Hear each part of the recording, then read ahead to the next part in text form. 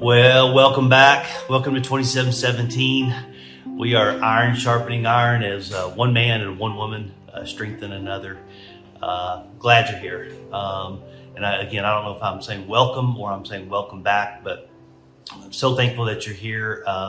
Look, God put on our heart a couple of years ago to start bringing messages to the world, to draw people closer to Jesus and to share really the pillars, the things that God has done in me and through us to really build the person that I am today, which, by the way, I'm still a work in progress.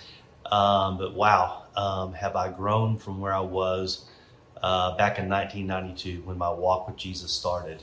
So today I wanted to talk about growing spiritually.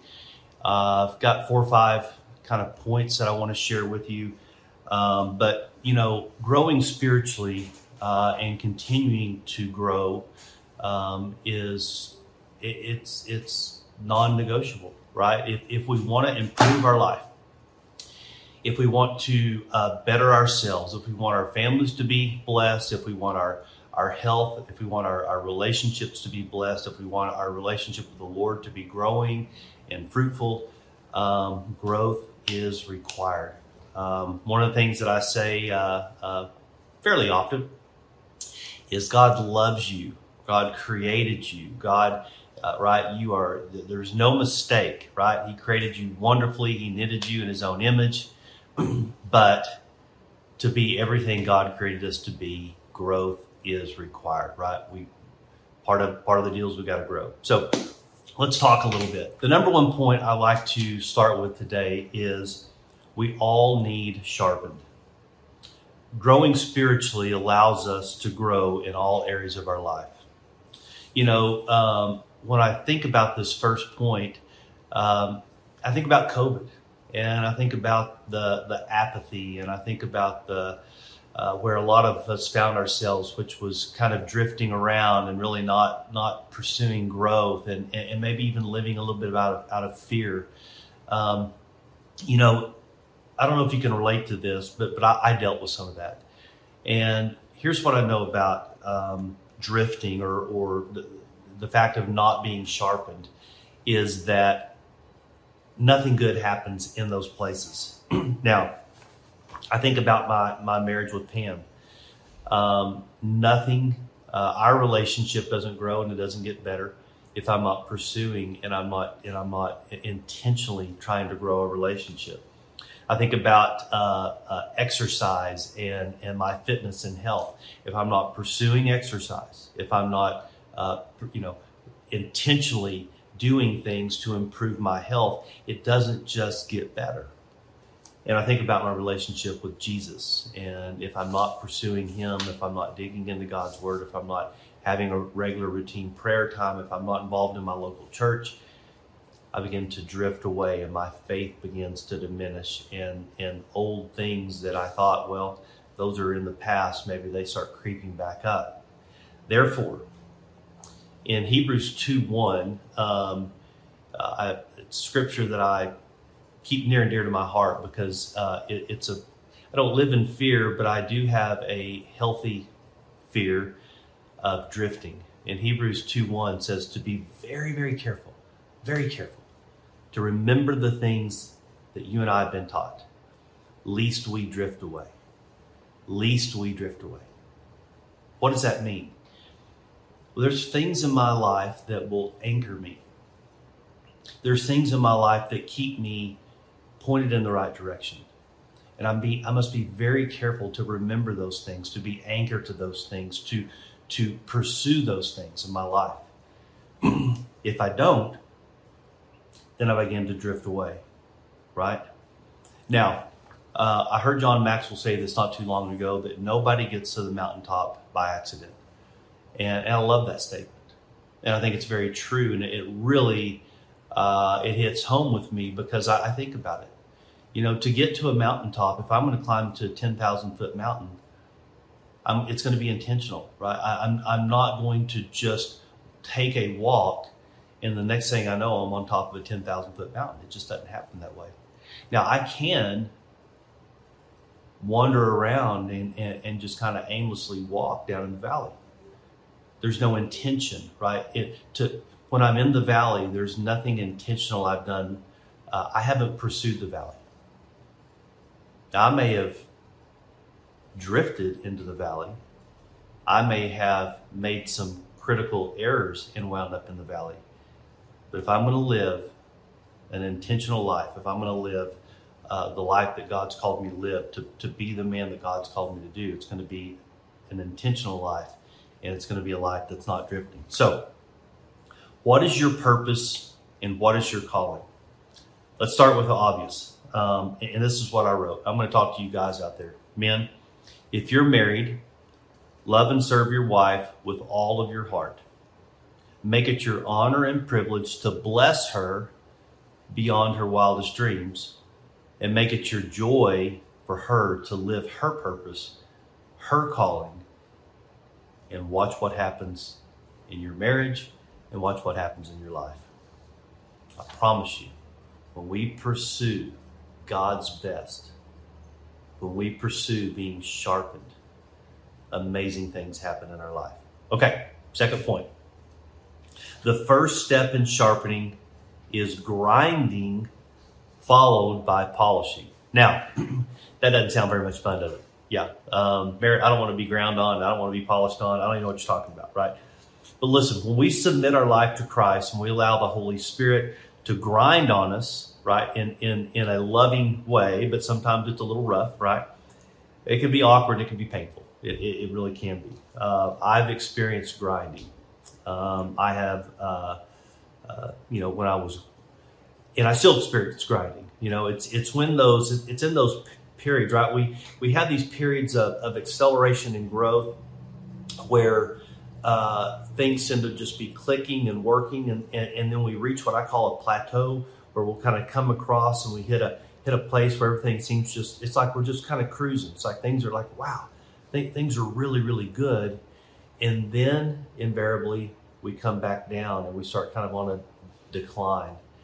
And, it's in these incline accelerations and these declines where a lot of times the light is coming on and revelation is happening.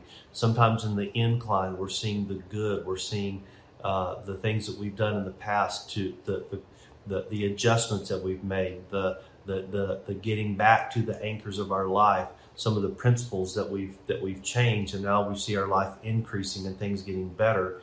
And then invariably we'll hit a plateau, right? And we'll begin to kind of coast. It's our human nature. I don't know why we do that, but we do that. Maybe it's a time of rest. Maybe it's a time of just celebration. It doesn't necessarily mean you've done anything horrible, but we do reach this plateau, and then invariably we begin to kind of slide back down a little bit. What I try to do in my life is to not have as many spikes, right? To not have the rapid accelerations and the rapid declines, but just kind of have oh yeah, this is great. Okay, we're going to kind of chill here, and then it's kind of coming out. Let's gear back up. Let's go back up, right? Where it's not as dramatic, right?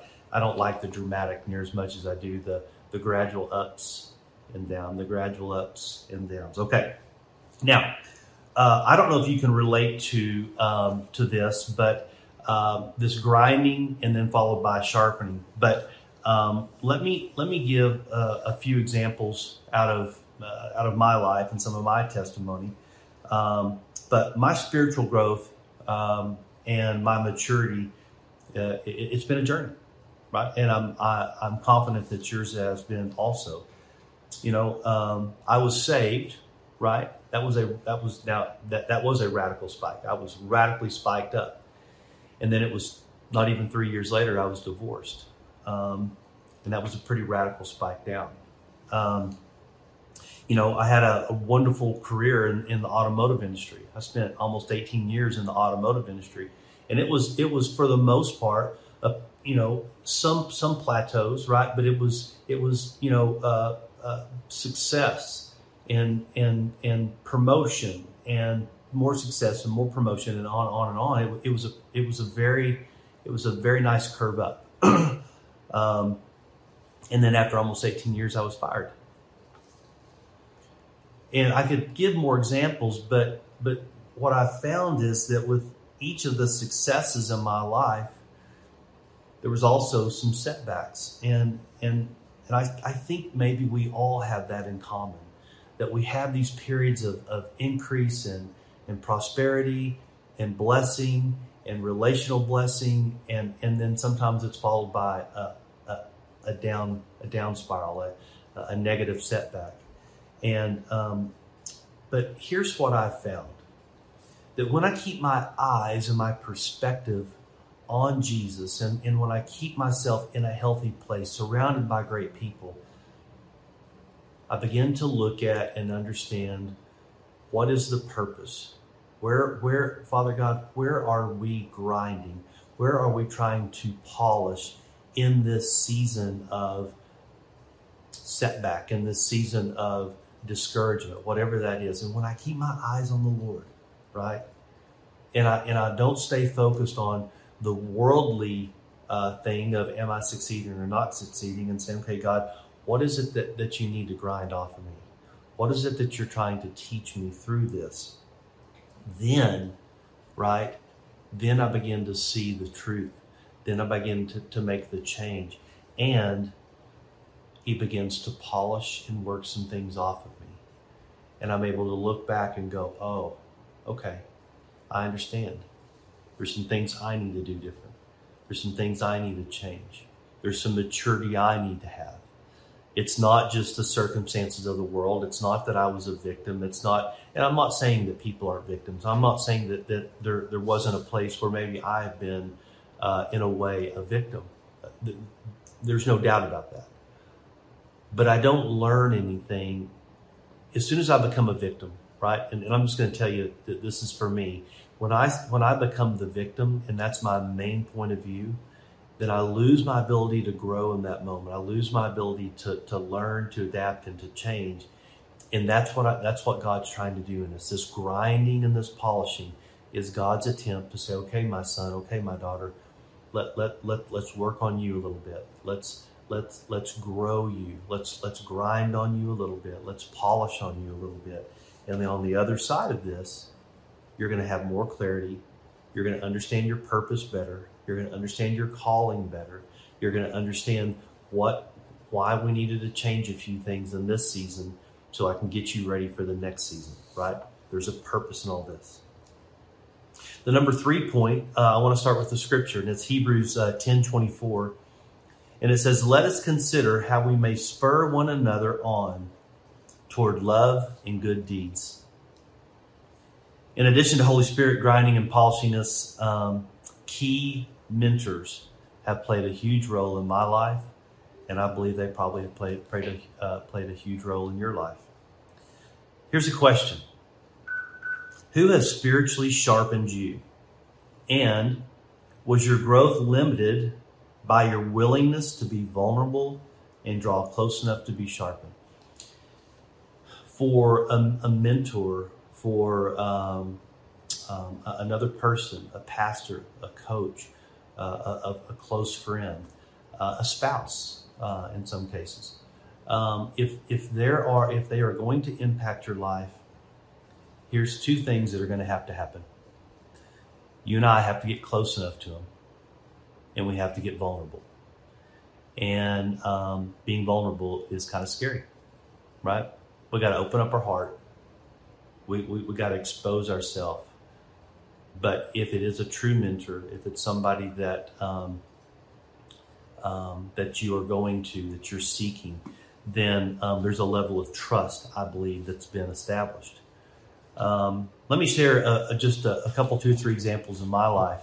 When I was a very young man, I was a little awkward. I had terrible vision, even at a young age, and I had glasses that were thicker than what most kids had.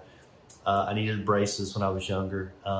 Thank God my parents blessed me with braces, and thank God I was able to get surgery for my eyes, so I don't just have to wear readers now, but I don't have to have glasses. But early on, I met a friend on the playground, and he saw that I was kind of a big, strong kid and had some athletic ability. And so his dad was forming a football team at the time, and they asked me to be a part of this team. This man's name was Terry Clark, and Terry coached me in football, in basketball, and in track. He didn't coach baseball. Somebody else did, but football, basketball, and track. He was our coach, and wow, did that man shape my life.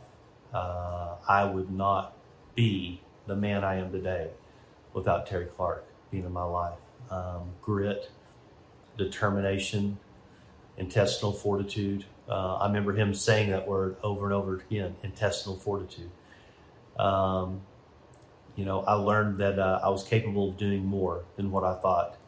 I learned being a good teammate, and so many valuable lessons that this great mentor, Terry Clark. It's been a while back, but I had lunch with him. He was in his early 70s a few years ago. Still looks good, but I'm not quite sure if he understands how much he impacted the lives of not only me, but many of the other players on that team. So Terry Clark, if you ever happen to assemble on this, thank you, my brother. I appreciate you more than you know. Pastor Kyle Wilkinson. I'm not quite sure Kyle. Kyle's my dear friend. He's a pastor at my church, Trinity Fellowship. Kyle was the first person that asked me to be involved and to teach in a pastoral or a ministry way at my church. And I believe Kyle opened the door, and I believe he heard the Holy Spirit. I believe he was honoring that. And as a result, today I am a pastor and I'm an elder at my church. And but my good friend, Pastor Kyle Wilkinson, opened that door.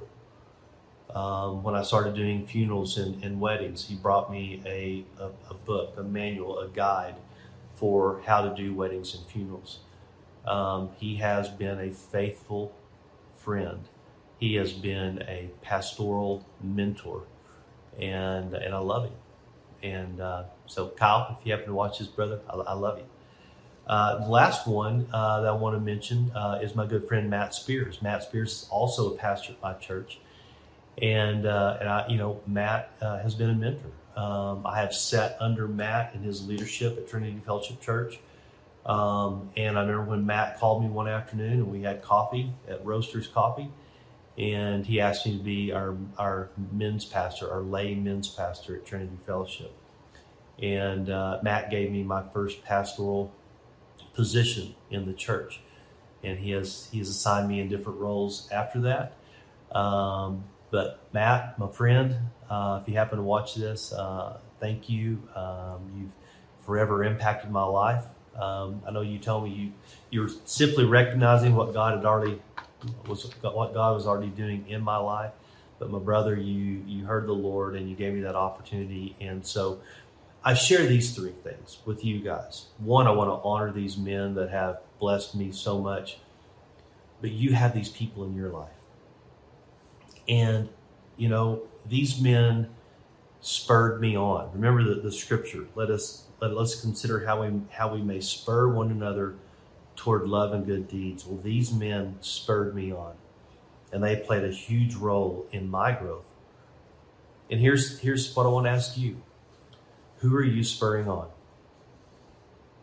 Can I encourage you today? Look around you at the men and women God has placed in your life. They need some spurring. And I'm not talking about in a critical way. I'm talking about in the most loving way, like these three men spurred me on in my life to help me become who I am today. Thank God for these three men.